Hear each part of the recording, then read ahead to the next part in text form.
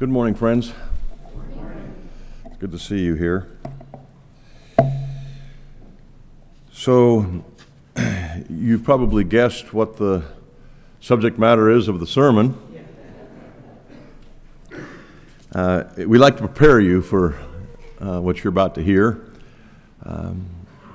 Not just to prepare you, but to kind of till the soil of your soul, so that the Holy Spirit will have His way in your heart as the Word is preached to you. This is the first Sunday of the new year, and I'm not sure about you, but I don't think I'm ready for another new year. But here we are anyways, and it seems like this happens every year. You get to the new year, and it's like, what happened? Where did the last year go? And I can't believe it's the year that we are currently in. Last year, on this Sunday, I preached a sermon by Octavius Winslow from Psalm 31:15, if you remember. My times are in His hands, is what the verse says. And of course, that verse speaks of God's providence and resting in His providence and not allowing fear to creep in to our lives as we experience His providence. And today I'm going to preach to you outside of the Gospel of Mark to kind of help you establish some footing for this coming year and maybe give you some perspective from the past year. And this sermon that I'm going to preach to you is taken from a book written by Thomas Boston, who was another Puritan, and the book he wrote was called The Crook in the Lot. Not the crooks that go to jail, but the bends and twists in the lot or your circumstances that you experience. The crook in the lot. He wrote about the importance of understanding and navigating difficult trials. And it's an excellent work. And in fact, there's a few of us that are gathering on Saturday mornings to read through it and discuss it. But it's very similar to Winslow's sermon that I preached last year. And I wanted to just tell you why I'm going to preach another Puritan sermon on suffering and dealing with it. The first is because we all need to deepen our understanding of how God works through hardships in our lives. We're not real clear on that, it seems. Secondly, because many of us have recently gone or are presently going through some deep water. And as your pastor, I want to help you through those hard times. And thirdly, because the author, Thomas Boston, is a Puritan, is why I'm preaching this sermon today from his book. He's a Puritan, and Puritans generally have a godly and edifying perspective on any subject. Choose one, they'll have a godly perspective on it. If you're going through something, and you can find a Puritan author who's addressed it, you'll be a long ways towards resolving your issue. Fourthly, I'm preaching this Puritan sermon on suffering because our contemporary perspectives on suffering and hardships aren't very helpful. What we hear every day really aren't the way to think about our circumstances. And fourthly, because I want to whet your appetite for good reading. I want you to pick up the books and read. The books that fill our bookshelves out there. We have the Puritan Library out there, 2 copies of the Puritan Library on our bookshelves, with the intent that you'll pick one up, check it out, read it and bring it back, or keep it. But pick up good books and read them. It's another reason I'm preaching to you today, outside the context of our series in the Gospel of Mark. So, I hope you have your Bible open to Ecclesiastes chapter 7. That's where we're going to be today. If you don't have a Bible, there's one in front of you in the pew, I think. And I want to review some of the things you just heard read to you from this great chapter, from this great book. Solomon writes that things that we would prefer in life aren't necessarily the better choice to their counterpart. Did you notice that? He says stuff like this, the day of death is better than the day of birth. Really? He continues, sorrow is better than laughter, verse 3. Verse 5, it's better for a man to hear the rebuke of the wise than hear the song of fools. It's better to hear a rebuke than a song. Verse 8, better is the end of a thing than its beginning. Now that explains to you why I'd rather do a funeral than a wedding. It's better in many ways. He doesn't explain it real well here, but he states it. And then he says this, which offends all of us over 40. Why were the former days better than these? Remember the good old days? You know, we old people like to talk about. He says that's not very smart to talk about. So I think I'm just going to go back to Mark's gospel here this morning. Seriously, the day of death is better than the day of birth, sorrow is better than laughter. Come on. Sounds like a depressed guy trying to make sense of his disappointing life, doesn't it? But if you would like to dig deeper into what the wisest man to ever live wrote here in this amazing book, this particularly amazing chapter, Ecclesiastes 7, and if you want to make sense of the trials you're going through or have gone through or will go through, guaranteed, you may want to pay attention this morning. If you want to learn how to actually navigate these inevitable challenges that you will face, if you want to benefit from these things, then listen this morning.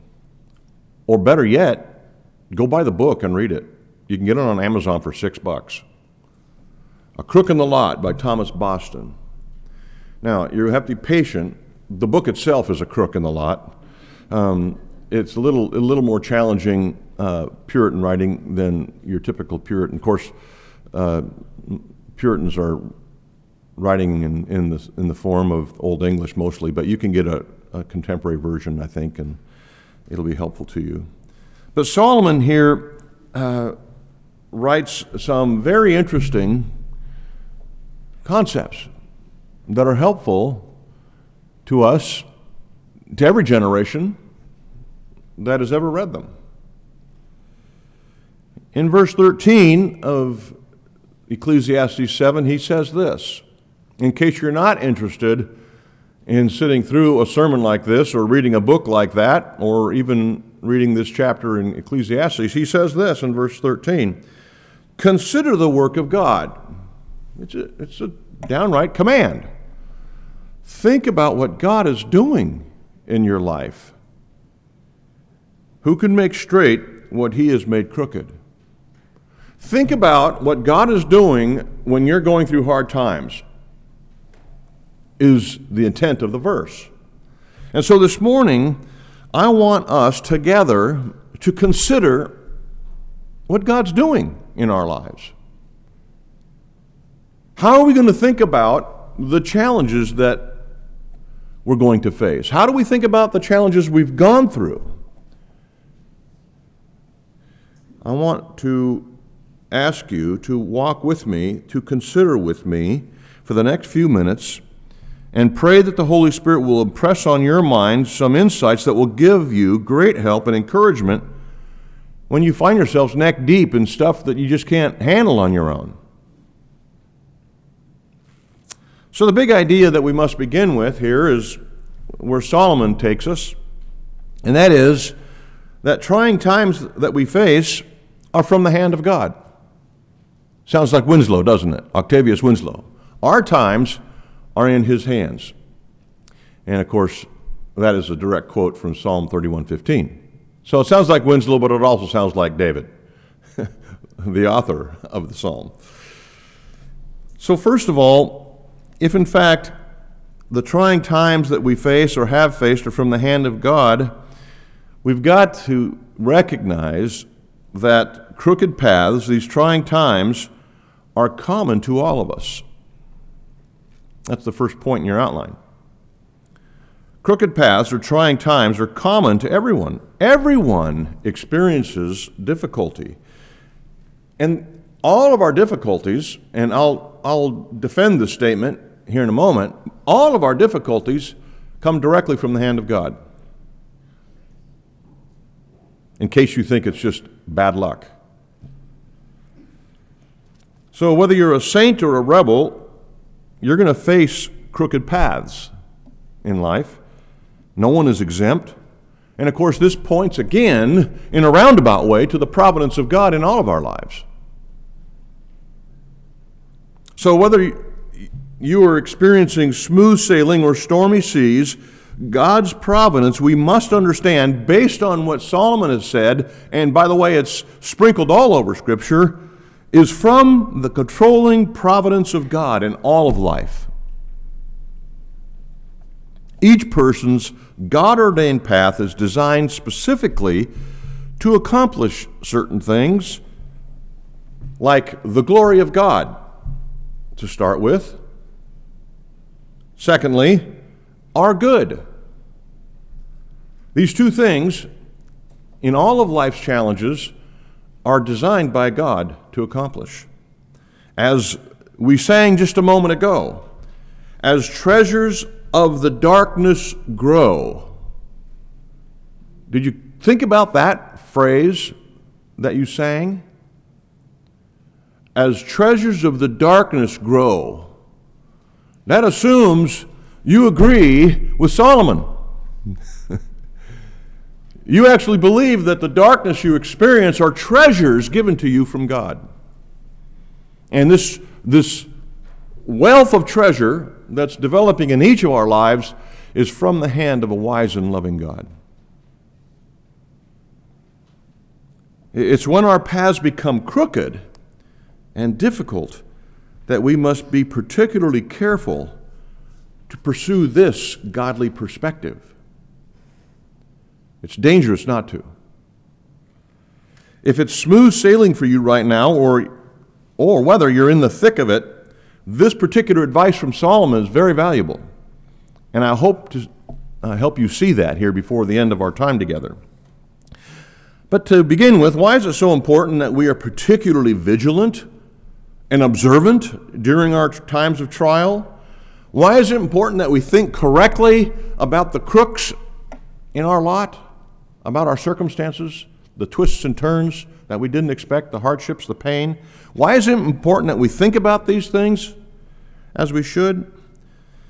There's many reasons that Thomas Boston lays out, but one that he says at the beginning of his book is that it is during the challenging times of our lives that we are most susceptible to temptation. It's during the hardship, friends, that you are at your weakest. To quote him, this is what Boston says: "There is nothing that gives temptation greater access than the crook in the lot. Nothing more apt to occasion out-of-the-way steps is when you're facing it, when you're facing the whirlwind." You see, our natural response to crooked paths is to compare our circumstances with the circumstances of others. You ever find yourself doing that? What is going on with my life, God? Look at Bob. I mean, I'm better than Bob. Everybody can see that. His life is seamless, smooth sailing.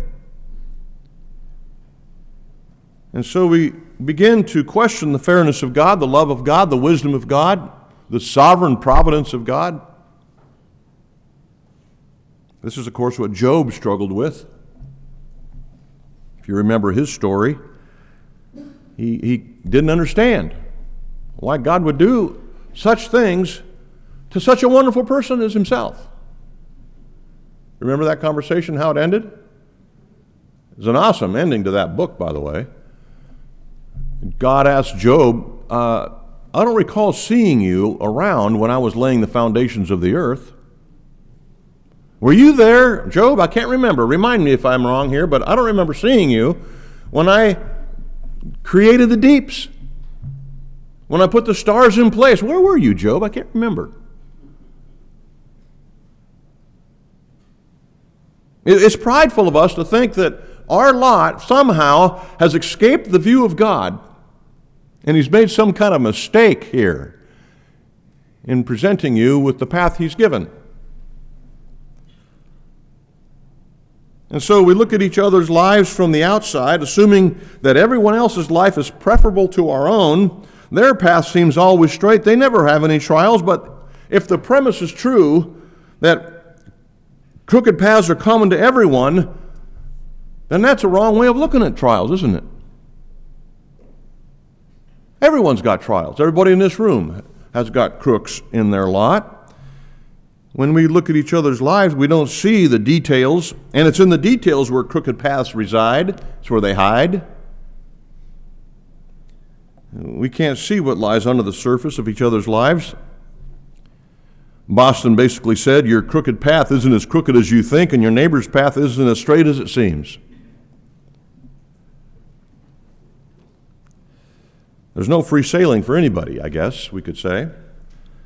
Not even the wealthy who seemingly can control their circumstances. We never hear of wealthy people problems, do we? Unless you read the news. Everyone's life has crooked paths.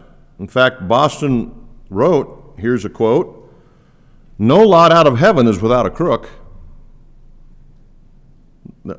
There's no life ever lived that hasn't had challenging circumstances. So don't think that you're unique or especially beaten down because of your circumstances.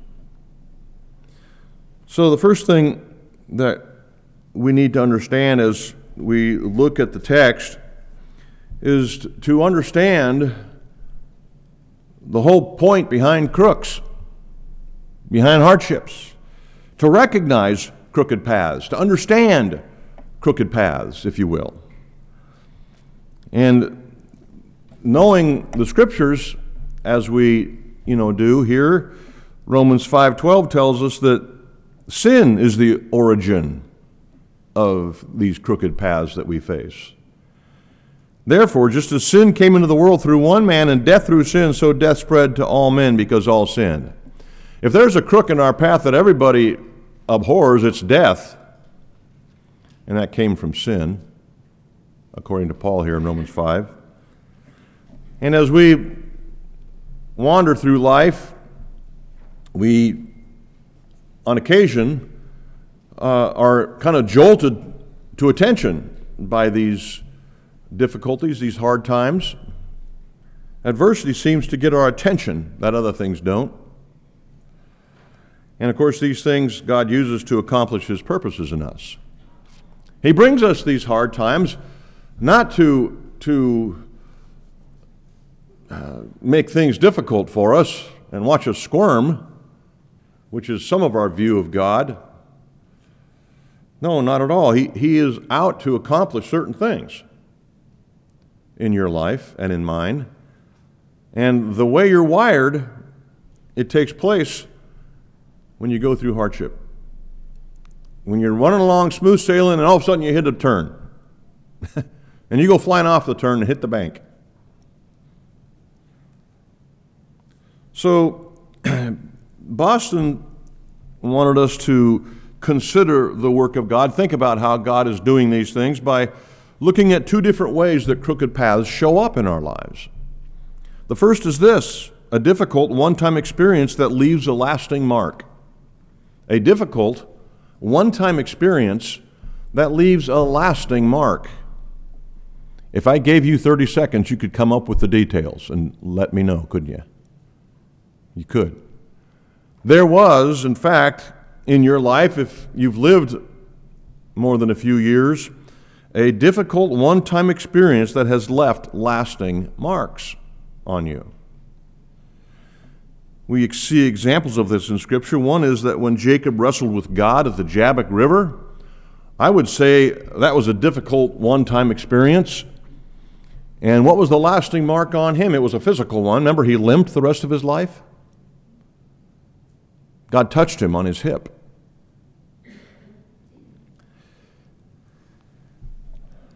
Your one-time experience may not leave a physical mark, but it will leave a mark. It will influence how you think, how you live, how you relate to others. Usually you don't have to live too long to have this experience, this one-time mark-leaving experience. That painful experience may have taken place in your family of origin, may have taken place in a workplace, at school, or in an important relationship, in your health, or some financial experience. Whatever it was, the mark remains, doesn't it? It influences how you think. It affects you. It affects how you relate to the people around you in this room. It affects how you relate to God. Secondly, Boston suggests that there's not only crooks that come in these one-time painful experiences, but they come in series of events that all leave lasting marks. Sometimes they're related, sometimes they're not.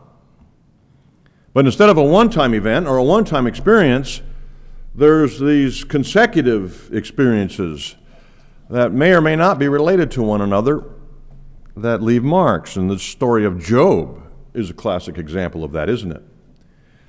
As soon as the first bearer of bad news left the room, another one arrived announcing another event that was crushing to him. Hey, all your sheep were stolen. Oh yeah, and by the way, the next guy behind me has worse news. Your house fell down. Next guy, it's worse than that. Your kids were in your house when it fell down. They're all dead. That's a series of crushing experiences that affected Job the rest of his life. Joseph's story is similar to that, isn't it? He went from being sold into slavery by his brothers, and that wasn't the first negative event, but that was the biggest one we can remember. He went from being sold into slavery by his own brothers to being falsely accused by his owner's wife. Then he was sent to prison for 2 years for something he didn't do. A series of events that left lasting marks. Not just a one-time event, a series of events. You've probably had both of these, haven't you? One-time event, unrelated to anything else, and then a series of events that seem to hit you like a train, car after car after car hitting you. It's like the experience of the Argentine rugby team in the story Alive, and the true story, by the way, that their plane crashed in the Andes Mountains on the way to a rugby game, and they survived on the side of this hill for months, and to the point where they realized that the search was over. And they sent 2 guys out, 2 of the only remaining healthy ones that were barely healthy, to try to hike out of the Andes Mountains. And the story reveals amazing things, that took place in that story. But the point I want to make with you is this series of events that was just like these guys. They climbed to the top of the first mountain and just about completely out of energy and just about ready to go to sleep. They look and they see nothing but mountain ranges in front of them. That's kind of like these series of events in your life where you barely made it through the first one, and when you get to the top thinking, oh, I'm through this, all you see is a mountain range of negative things coming at you. A challenging reality and danger of facing these kind of trials and experiences is that they have the potential to undo some people. We all know people who've gone through things, who have claimed to know God and follow Christ, that have been undone by negative experiences. And so these trials and things we face have the potential to undo some of us, at least for a time. And I just want to remind you that God is overseeing our trials to accomplish His purposes, and He will always accomplish His purposes. But there are many who, when faced with difficulty, run away from God and His church. We've seen it here. The way the psalmist of Psalm 73 navigated his trying times was not to run away from God, but to run to God. That was the encouragement in that psalm, Psalm 73. The author was Asaph, and he did the right thing by running to God. instead of away from Him. Our circumstances sometimes tempt us to run the opposite direction, doesn't it? When you're going through difficulty, going through hardship, you feel like isolating yourself, feel like hunkering down, pulling the covers over your head, and crawling deeper into the cave. But listen to how the psalmist of Psalm 73, Asaph, handled his plight. Psalm 73, 16 and 17. But when I thought how to understand this problem, it seemed to me a wearisome task. Now listen, until I went into the sanctuary of God, until I met with God, until I was in His presence, then I discerned their end. Then I discovered the point. It was in the presence of God that I discovered the point of my trials. Not running away from Him, not running away from His people, but running to Him, running to them. It was in the sanctuary where God revealed Himself and revealed the purposes of His challenging circumstances. It's lethal to follow the instinct to run away. And so we get back to verse 13 where Solomon in Ecclesiastes 7 says to consider your crooked paths. Consider what God's doing here. You're all going to face sorrow.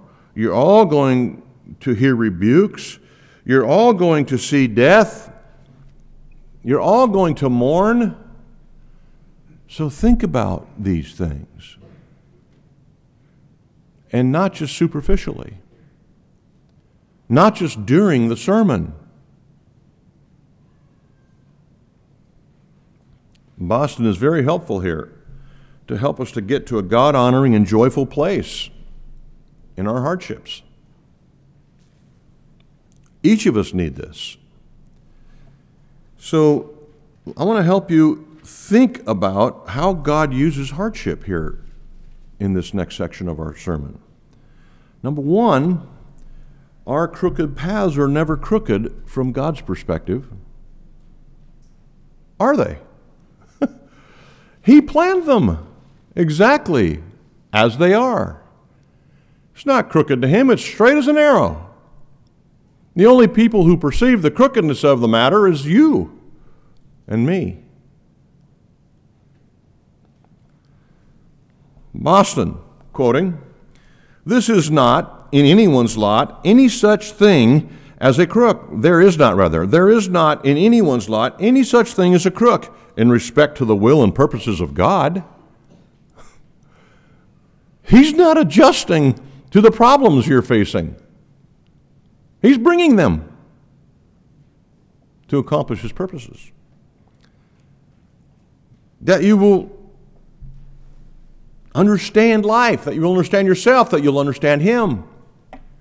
Friends, this is really good news, that there is no crook in our lot from God's perspective. When I was a kid growing up in Ecuador, Quito, Ecuador, the fences that were between property lines were made of mud.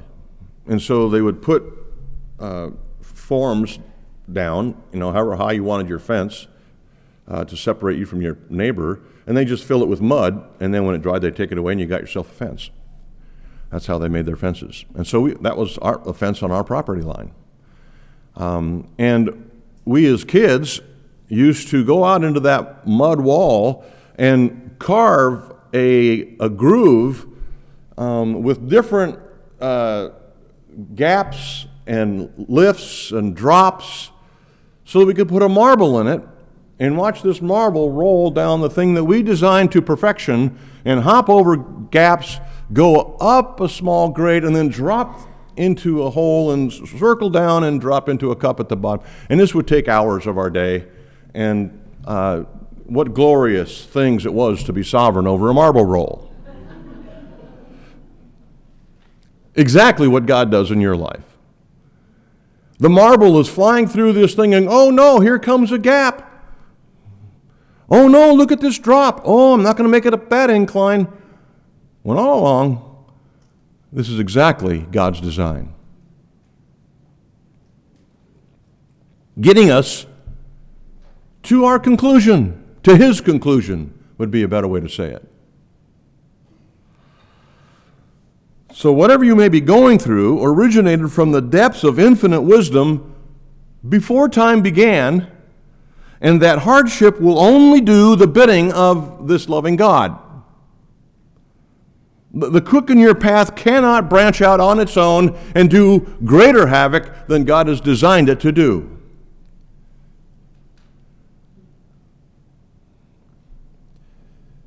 No, it only does the bidding of a loving God. It is completely dependent on God's sovereign control. A verse that you may read and pass by, but shouldn't, is Ephesians 1:11, that said, God works all things, every crook, every twist, every turn, every hardship of your life, He works all things according to the counsel of His will. Everything. Your cold, your COVID, your raise, your dismissal, everything. Boston says this, concluding this particular section, wherefore, the greatest crook of the lot on earth is straight in heaven. Isn't that good to know? Amen indeed. So the only place where the path is crooked or difficult is in our viewpoint. Never God's. The next thing I want to draw your attention to is this. This is under considering our crooked paths, verse 13. The first is our crooked paths are never crooked from God's perspective. The second point is this: because our crook or our hardship is painful, we can focus too much on the circumstance instead of the purpose behind the circumstance. Right? It's like when you have a toothache or a hangnail. That's all you can think about. The beautiful sunset. Yeah, but you can focus on the pain so much you miss the beauty of the day. You miss the glory of a relationship because of a toothache or a hangnail. So the encouragement here is to look past the painful circumstances by faith, as hard as that is, and look for the beauty God is creating by the use of that hardship. The Apostle Paul gives us a good illustration of this in 2 Corinthians 12:10. For the sake of Christ, then, I am content with weakness. Now follow these things. I'm content with weakness, with insults, with hardship. Paul was content with things. Why? Persecution, calamities. Why? For when I'm weak, then I'm strong.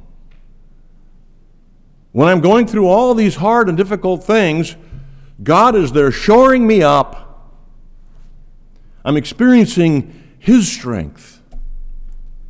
That's how you look past the calamity, the hardship, the persecution, is keeping an eye on the objective. Thirdly, crooked paths wound us in weakness. They wound us in weakness. What does that mean? Well, of course, crooked paths are never enjoyable. We wouldn't call them crooked. They're never something we look forward to or plan for ourselves. I think I'm going to go out and break my leg today. No, that's not how we approach things. They always hit us where we are most vulnerable, where we are most tender. You remember in Psalm 4 that David complained of his heartache to God, and he said it was unbearable because it came from a close friend. It wounded him deeply because of the offense hit him where he was most tender, in a relationship with a person he trusted with all of his heart. He goes, I could have put up with this. It would have come from an enemy, but it came from you, a close friend. What in the world? And that's how it always is, isn't it? In all of our circumstances that are negative. It hits us where it hurts. And we see examples of this in the Bible. Jacob's first wife, Leah, evidently was an unattractive woman. This is what the Bible says. I'm not just saying something off the cuff here. That's what the Bible says. She was an unattractive woman, but she could have kids. And her sister was a knockout, beautiful Rachel. And you know what? She couldn't have kids. It hit her where it hurt. Paul's life was similar, balanced between an amazing, great intellect and a weak body. A thorn in the flesh, he called it. Timothy, Paul's primary disciple, was evidently a great leader, but he was always sick. Always sick. We see other examples in human history. C.H. Spurgeon, Charles Spurgeon, called the Prince of Preachers because he was brilliant and renowned for his preaching. But he struggled mightily with depression. He could hardly get through the week. William Cooper, we sing many of his songs in this church, was suicidal. Literally. So the things that God brings our way, these crooks, never hit us where we're strong. It's always where we're tender and weak. So be attentive. Consider these things. Consider how God is working. Many of us are burdened by crooks in our paths, and these crooks many times come in our relationships with people. By nature, human relationships are designed to be a source of strength, a source of encouragement. And they produce our greatest heartache because our hearts are tender towards people, which is what David was complaining about in Psalm 4. God often gets our attention and produces our sanctification through trying relationships, doesn't he? God knows exactly how to get your attention, which is why your circumstances are different than the person you're sitting next to accomplish his purposes in both of your lives. Now let's move to the second point. Crooked paths are of God's making. I've been saying this all along, but I want to focus specifically on it to answer some questions that may be lingering in your mind about how this could be so. How could a loving God, a God full of mercy and grace, allow or even plan, orchestrate this kind of stuff in our lives? And this is the challenge, isn't it? To understand how hardships always have an evil element. We're arguing that they come from God. Broken relationships, lost jobs, illness, financial stress. You add whatever crook you want here. All have elements of evil, don't they? They wouldn't be crooks otherwise. They wouldn't be twists and turns. So how can we justly say they come from a hand of a holy God? Let me allow the Bible to speak here. Psalm 135:6. Whatever the Lord pleases, he does, in heaven and on earth, in the seas and all deeps. If it happens, he does it. Amos 3:6. Is a trumpet blown in a city? And just so you know what that means, they blew trumpets when they were being attacked by enemies. Get to your stations kind of thing. Is a trumpet blown in a city and are the peoples not afraid? Does disaster come to a city unless the Lord has done it? Proverbs 16:33, the lot is cast into the lap. All right, think of dice here. Roll the dice. But it's every decision is from the Lord. And you thought you were good at Yahtzee. No. Proverbs 21:1. The king's heart is a stream of water in the hand of the Lord. He turns it wherever he will. Who does that? He sets up kings. He tears down kingdoms.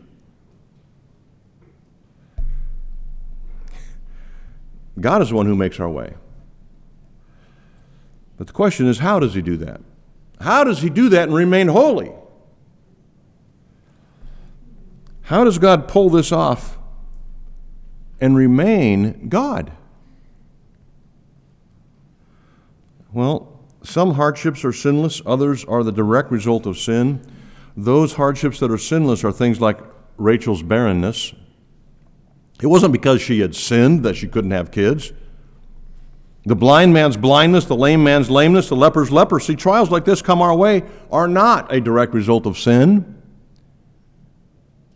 You didn't get a cavity. I suppose you could have gotten a cavity because of sin. That was a bad example. Use some other example. You didn't have that negative physical experience because of a sin necessarily. It's because you have a body. And these things deteriorate. So in 1 Samuel 2:7, the Lord makes poor and makes rich. It's not because of your MBA. The Lord makes poor and makes rich. He brings low and he exalts. 1 Samuel 1:5, but to Hannah, her husband gave a double portion because he loved her, though the Lord had closed her womb. Exodus 4:11. Remember this argument that Moses was having with God. He didn't think he should go to speak to Pharaoh. And then the Lord said to Moses, whom has made man's mouth? Who makes him mute or deaf or seeing or blind? Is it not I, the Lord? Who does all these things? The Lord. God does these things. Now, I'm going to acknowledge right here at this point, this juncture, that we are not going to exhaust the challenging discussions that these kind of issues bring up. There are literally libraries of books written about this. And Boston, nor me this morning, intend to solve all these things. We're just giving you a glimpse of what Scripture says about them. So there are hardships that originate from sinless things. But then there are hardships that are direct result of sin. And we're more familiar with those, probably. Things like broken marriages, being fired from a job for embezzling, going to jail for murder. Boston writes that these kinds of crooked paths do not come from God in the same way that sinless trials come from God. And so, like I said, we're getting into mysterious territory here, and it's hard to understand, but we know that God can never sin or cause people to sin. The Bible simply says so. In James 1:13, let no one say when he is tempted, I am being tempted by God, for God cannot be tempted with evil, and he himself tempts no one. We cannot lay the charge against God that he is evil. And so how Boston explains this conundrum is that God allows sinful choices and uses them to bring about hardship. He gives us enough rope, and he knows if we do, because of our sin nature, we will hang ourselves. Right? He allows it to take place. And we see this repeated in Old Testament history. Let them go their way, he would say to prophets concerning Israel.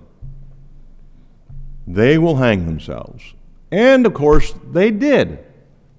We do. People do. By sin. And so God allows these things to take place by simply giving us leeway to our propensities.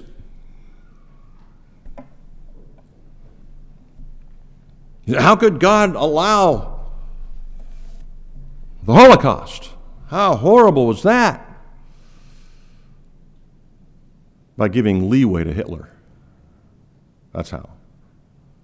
And his evil heart. He allows people to go their own sinful way, but, and here's the important but, he intervenes to bring about his purposes. Joseph is a perfect example of this, isn't it? God so overruled the heinous sin of his brothers by selling him into slavery so as to save all their family from starvation. He allowed the sin of selling their own flesh and blood into slavery so that, and he just gave them leeway, and their sinful hearts took over, so that he could save all of them from starvation, not just to keep them from starving, but to produce a Messiah to save the people sitting in this room. God allowed Joseph's brothers to sell him into slavery so that you will be in heaven one day. Isn't that awesome? Listen to how Joseph said it. So they had reconciled, Joseph and his brothers had reconciled, and I imagine that was an interesting conversation. But they had reconciled, and Joseph said this to them during the conversation, Genesis 50:20. As for you, you meant evil against me, but God meant it for good, to bring it about that many people should be kept alive as they are today. You intended to hurt me, but God intended to use it to save you from yourselves. So why does God do this stuff?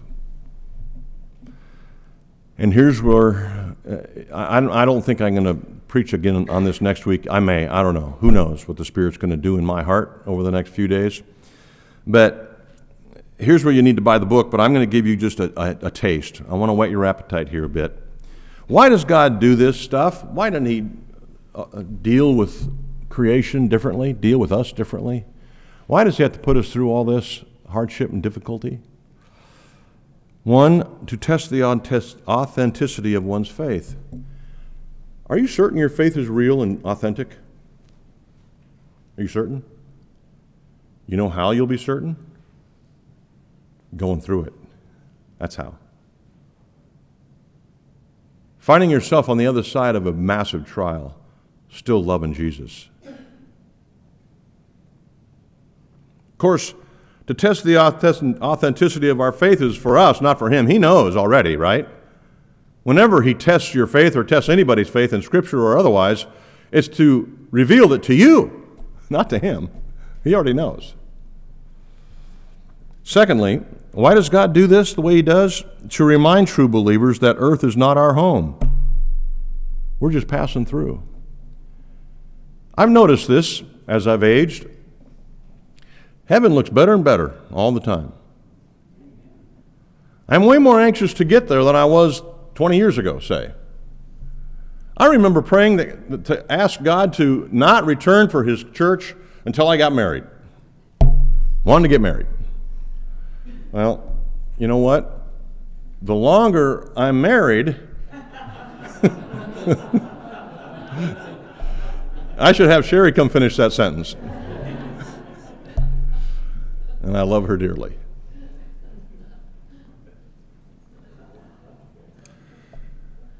Friends, this isn't our home, is it? No. We're just a passing through. Thirdly, to address some sin in our lives and correct it. Believe it or not, there is sin in your life that you're not aware of.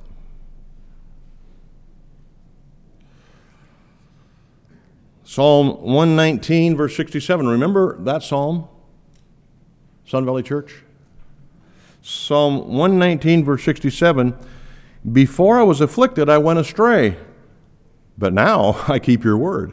It's amazing how that works, isn't it? To address some sin in our lives and correct it is why we see the crooks in the lot. Fourthly, to prevent us from sinning. To keep us from going down a certain path that would result in sinful harm. It's amazing how going through trials reduces the allure of temptation that we've been struggling with, isn't it? You ever notice that? When you're in significant pain, you're not all that excited to look online for new cars or whatever else might be your weakness. Because we're dealing with pain. No, honey, come look at this. No. Bring me some Excedrin, please. Fifth, to reveal some area in our lives that need to be addressed: impatience, greed, selfishness. This is similar to the exposing of things. Fifth, or sixth rather, now listen to this one. This is why, of course all these are why, but I think this particularly was in the mind of Solomon when he wrote this. Consider the work of God. Think about what he's doing in your life. He's doing this so that you can experience God at a new and deeper level that you would never go to unless you were in the condition or the plight that you were in.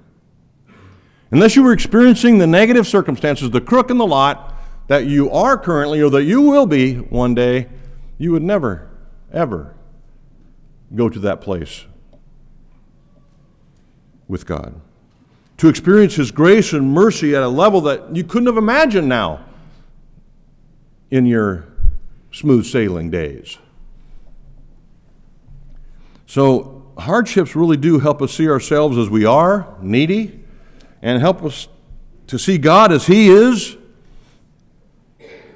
in ways that wouldn't have been possible without the hardship.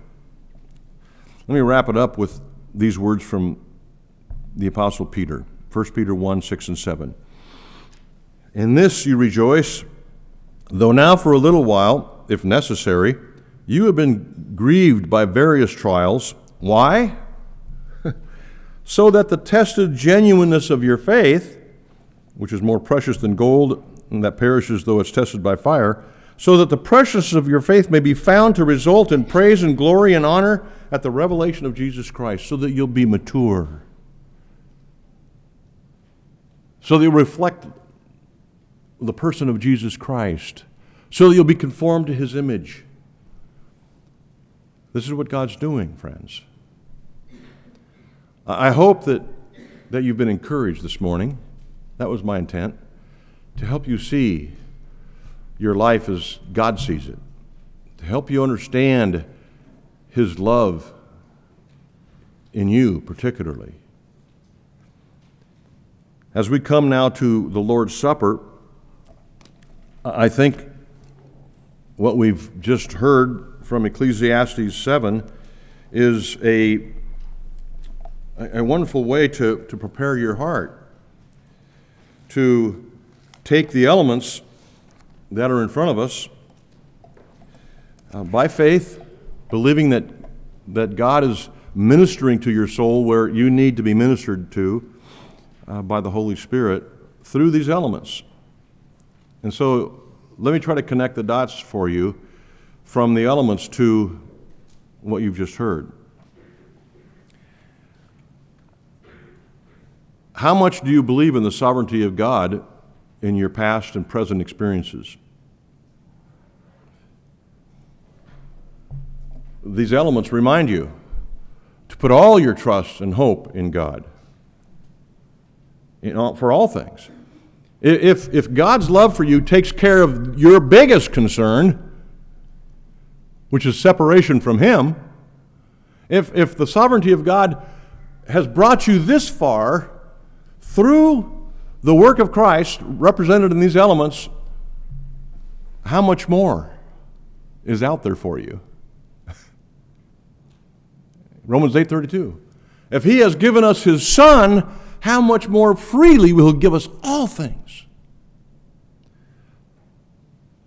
How much do you trust in the sovereign goodness of God in your life? He brought you to Himself. What about the rest? I want you to think about that.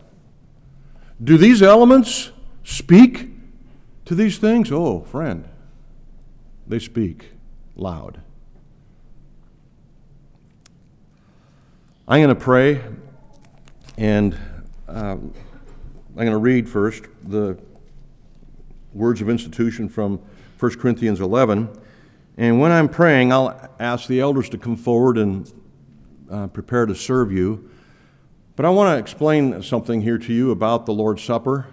It is designed to accomplish what I just described.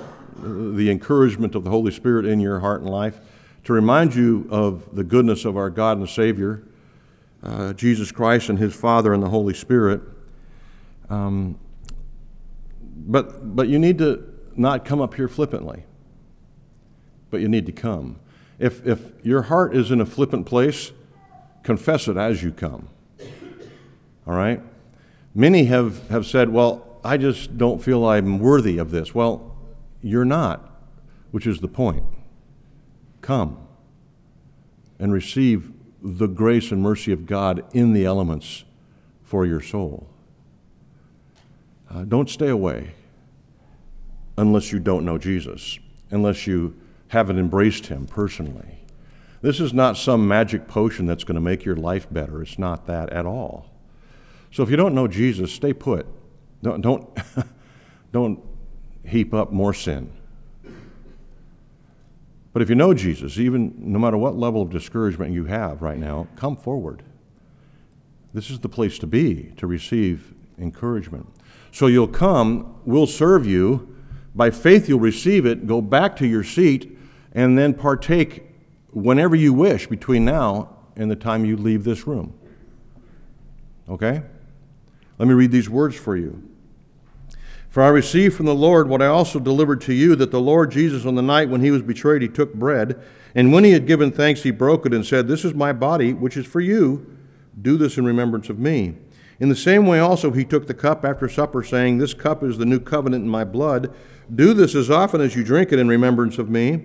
For as often as you eat this bread and drink this cup, you proclaim the Lord's death until He comes." Pray with me. Lord Jesus, we acknowledge that these elements are designed by you, the Father, and the Holy Spirit to accomplish your purposes in our lives. We ask that you would do these things for us. We ask that you would accomplish your purposes that we know you will do. You are in the heavens, you do all that you please. And so we just want to acknowledge that we are at your disposal, willingly, joyfully. In spite of our weakness, in spite of our uncertainty, in spite of our fears, we present ourselves to you at this time. Minister to us, we pray. In your name, amen.